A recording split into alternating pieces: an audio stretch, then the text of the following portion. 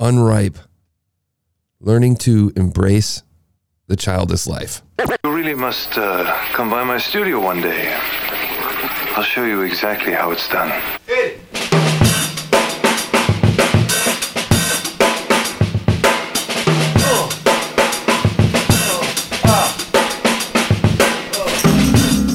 Okay, so this is hosted by Joe Vraka, a podcast for women and even men with an honest voice about realities of living without children.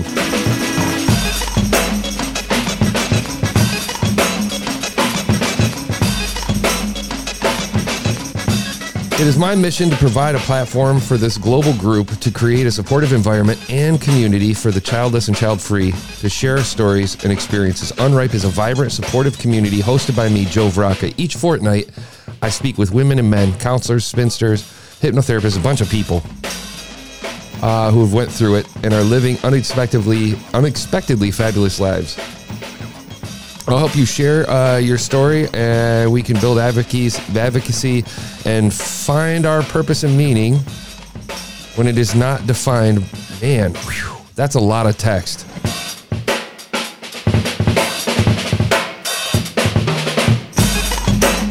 Okay. When it's not defined through the role of motherhood, I'm on a mission. Join me as I look to our past, our present, our future with a global array of special guests so we can change the narrative about childless and child-free life and embrace our lives without children. Okay. This is a very tough subject, and it looks like a very vibrant package around it. Now, it's under the society and culture category. This is a very fascinating niche that, a lot of us don't consider how difficult it is for folks who may want to have children, who cannot have children. And this is a tough subject. It's a tough subject. And it's hard to look at it and not think that it's tough, because I can see what Joe is doing here. It's admirable as hell. And she's putting a positive spin on it, and like, not that, let me rephrase that. It's not that anybody needs to put a spin on it. It's accepting your place in life and enjoying where you're at. And she's creating a space for that. Regardless of if you have kids or if you're not going to have kids or you can't have kids or you choose not to have kids. I will tell you that there is a weird stigma around people, like, because here's the thing. People don't talk, like, how tough is that? Think about it. Because we live in a society where, like, if you're not procreating, you are sub something, that's tough.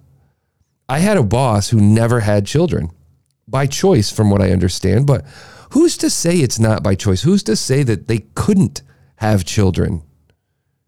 And you know what I mean? And now, how do you have that conversation? So for me, I've got children. I've had people talk to me and say, hey man, now you're getting a little bit crazy when you had more than a few kids. And I was like, man, this is my life. And you don't owe anybody anything. I'm going down a weird route right now. It just bothers me that a podcast like this has to exist.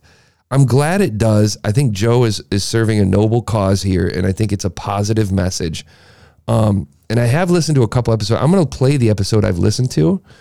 But it bothers me that you have to feel like you're less than because you can't do, or because you choose to or can't do what other people can. You know what I mean? It's always, that type of stuff's always made me crazy. Whether it's racial issues, whether it's personal issues or preference, any of that stuff. It's like, man, dude, like, who are you? Who are you? Who are you? Who are you to decide? Why do I have to feel like shit? Because, you know what I mean? So anyway, I've went on too long. Let's listen to the When Infertility Hits Home, My Story of Childlessness, because I did listen to this one and I got some notes. Hi guys. I hope you don't mind, but I'm going to be a little self-indulgent today. I've told you bits and pieces about my story throughout the past year. Yeah, it's been a year. And today I thought I'd put it together for you and tell you how I got here, why I'm married and childless, and what I'm doing instead. Oh, and I have a little bit of a treat. Jeff, my husband of almost 27 years, the man who works on the podcast behind the scenes, is going to pop in for a bit to say hi and to tell us a little bit about his very different story. Okay, so technically we can listen to this. Anybody who's listened to this show for any length of time, I say this all the time, but I feel bad for new people because they're like, damn, man, you came right out of the gate. Room acoustics, always room acoustics. Definitely on a sensitive or hotter mic that's picking up a lot. You can hear like an air conditioner or something in the background.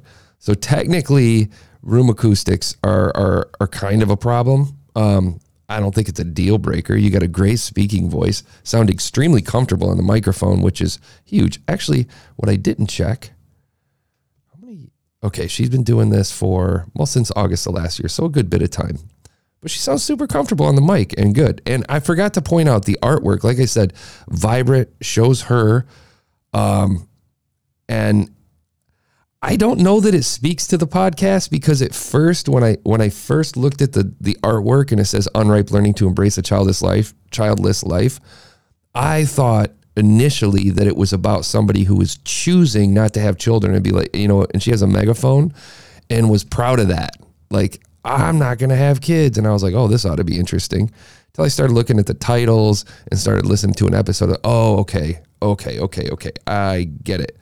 So I don't think that she mentions anything about, because not having children can also be the husband's fault. You know what I mean? I don't want to say fault. I don't mean it that way. I apologize. It could also fall on the husband. You know what I mean? So it's not, you can't say infertility. This is a very tough topic. I don't know how to talk about this because I feel like everything I'm saying is cringy. It is. And I apologize. I'm going to be apologizing for the next few minutes because I can't seem to say anything right because I feel so awkward talking about it because it's people's lives, man. This is tough. And it's not like you can't be salty on any of this. You have to be careful, sensitive subject, man, highly sensitive subject. Okay. So we're going to go back to the technical piece, room acoustics, packing blankets. If you need an example of packing blankets, I should start just putting together a big old article of stuff that people can use so I can send everybody to it over at justonelisten.com. But packing blankets are a huge help. You can check me out on Instagram. I posted my little setup that I keep pretty portable. You can check it out at justonelisten.com. And that's what I use. And it's just packing blanket or two, just to keep the audio from bouncing around, and a good dynamic mic that can help just tighten it in, what picks up on the audio in the background. I'm really looking forward to this episode. I love her accent. Hope you enjoy.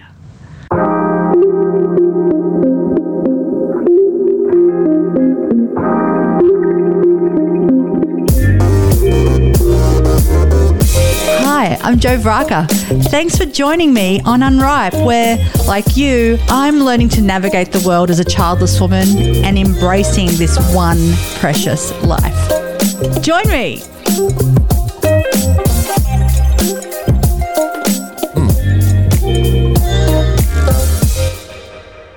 I love that intro.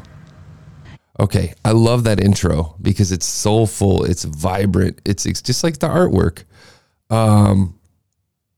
I do think she would benefit. I think she would sound incredible on a nice heavy mic. Joe and your husband, since he seems to be the guy behind the scenes doing the technical, I'm assuming, I can tell you, let me show you something. Actually, I can show you this. This is what I'm talking on right now is a $300 or $300 Electro Voice RE320 on a $100 Dynamite preamp, okay, going into a Rode Procaster device. Now, I'm going to grab this $99 pod mic, and I'm going to show you, okay, I'm going to show you, this is my Electro Voice RE320, a $400 microphone on a $100, and this is my $100 pod mic on a $90 Fedhead preamp. Both going through the same system, both have their own unique sound to them. But you hear how it's not picking up so much echo. It's still, these two microphones sound nearly identical. Do you hear the difference? There's a minor It's minor. It's minor difference. Very minor. Okay. Pod mic, electro voice. Pod mic, electro voice. $200, $400, $500. $200, $400 or $500. Okay.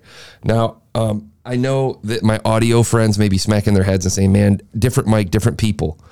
Okay. So find the mic that works for you, but a pod mic on a $90 Fathead will change your life, especially if you like tweak, if you're using a Rode Procaster, or if you're not using a Rode Procaster in post editing, you can tweak like the low end and just give yourself some really heavy weight to your voice, because right now it sounds a little high. It's a little tinny, and that's not your fault. It's just the equipment needs some tweaking. You guys are still new. You know, I didn't think it would be this hard to tell my story because I'm a talker.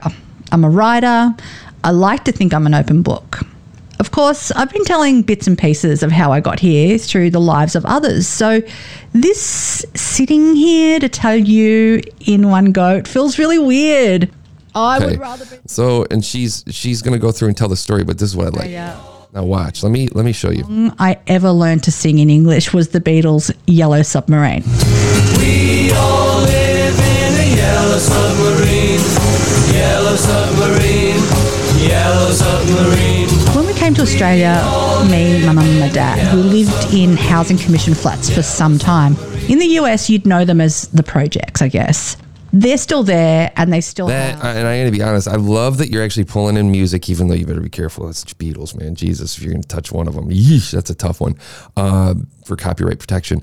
That air conditioner fan in the background is obscenely loud for something that you're trying to tell a very important story. My mum's dad died before she was born, thanks to a US airstrike over their village that crushed him under the rubble of their home, along with my 7-year-old aunt. My grandmother, who was 7 months pregnant at the time, hid in a wardrobe and was found with a gash across her belly. So my mum was born. I got to tell you, I love that she's going this route. This is exactly what I'm talking about when we talk about storytelling and narrating within your show. Like, I don't know. I'm assuming she doesn't do this every podcast because she does interviews too. Cultural island and doesn't have the wealth of the North. There's a lot of history that I don't know about in terms of Sicily, but I do know that it's been quite. Oh, I love her voice so much. I think that honestly, she needs a good mic set up, man. But that's not to say. I swear, if I had just thousands and thousands of dollars to dump into podcasts, sometimes I just like, hey, man, if you continue doing this, here's the shit to do it. My parents were incredibly strict, so I wasn't even allowed to have friends over to stay or to stay there. School was a 1 hour. So you see what she's doing? They're dressing it up with audio behind the story, which is huge. This is a big deal. You're drawing a picture. It's theater of the mind. This is the game. My parents were strict. I had freedom to explore the farm because nobody would see me, and appearances are everything to my folks. So if I was a bit of a I would say in terms of storytelling. Now, I am no professional at this, but I am a fan. I will say this. I think you would benefit from paying like $30 and taking one of those like master classes in storytelling, because you could benefit in a huge way if you're doing storytelling by, adding intonations to your voice and really getting emotional over your stories. Not meaning like crying and stuff like that. I mean like changing the tone of your voice and the speed in which you speak, or slowing down when you speak, or getting quiet at the right moments. And that was on every day of the year. Because she's just speaking, you know what I mean? So even when it was, 100 degrees Fahrenheit or 40 degrees Celsius, it was freaking hot in the kitchen. See what I'm saying? It's like, even when it was 40 degrees Celsius, it was friggin' hot in the kitchen. Seen as such luxuries now, but when that's the only heating you have in one room, it's really not quite a luxury. We didn't use portable heaters in the bedroom or fans, so it was really freaking miserable. But when I think about that time, I remember a distinct loneliness. And they're editing, they're doing good editing, they're chopping out the stuff that probably doesn't matter. Of hiding in the fig trees, of my first cigarette, the first kiss. I wanted to grow up really fast. I begged my folks to have me. Okay, so I mean, I think let's see what she does for interviews. I think she probably does Zoom interviews. I got really curious about some more compassion So it's not struggle, which is kind of like the way in meals and cooking, and you contribute bonding in the same way as I used to those sorts of comments. And that is about doing the grief work. So there's two things there. They're doing good editing. At least they're not just hitting record and dumping through. That's so frustrating. So whoever's doing the editing is doing well on that. Cultural change where we're actually challenging. And the way that we do that is not to silence mothers. The way that we do that is to find our voice. And I got to be honest, though. I don't know if she's in the same room or if it's just they both are on rough mics or what. Shared as well. But it doesn't sound zoomy. You don't hear those weird artifacts, which are typically frustrating to hear. Huge backlash. So it's since been removed and I can't find it anywhere. But anyway, I really think that she could benefit from having a nice microphone and just getting that audio clarity up. What I haven't done is I haven't listened to her most recent show, which is Jeff and I Answer Your Questions. Fast forward. Are you and Jeff really proud of not having children in that we can focus on ourselves, but different tastes. Yeah. And there's nothing wrong with having appeal to someone who's mindful, reflecting back on what you said earlier and learning to be okay with not doing stuff as well. I'd say his mic sounds more clear than hers does. So I would look at your hardware. And when we were developing up our business, I was working full time. Plus I became a wedding celebrant. So I was, crux of it is that job for her, but I never took that on to have any support from me. So I think that's kind of where and again, on reflection, being older. Okay. I love what they're doing. I think it's a noble cause. I think that they're producing. I think they got some work to do to clean it up. They could tighten things up a bit. But man, I know I give a lot of 7s, man, but I'm going to give them a 7.2. I'm going to drop them a 5-star on Apple Podcasts. Here's what I'd change. Hardware. Upgrade your hardware if you can. Storytelling. I'd look to the best storytellers you can find. Who tells great stories? Look at documentaries, things like that, or pay for a masterclass, or take some training. There's storytelling stuff everywhere. Also, I would look into, I said hardware already, room acoustics.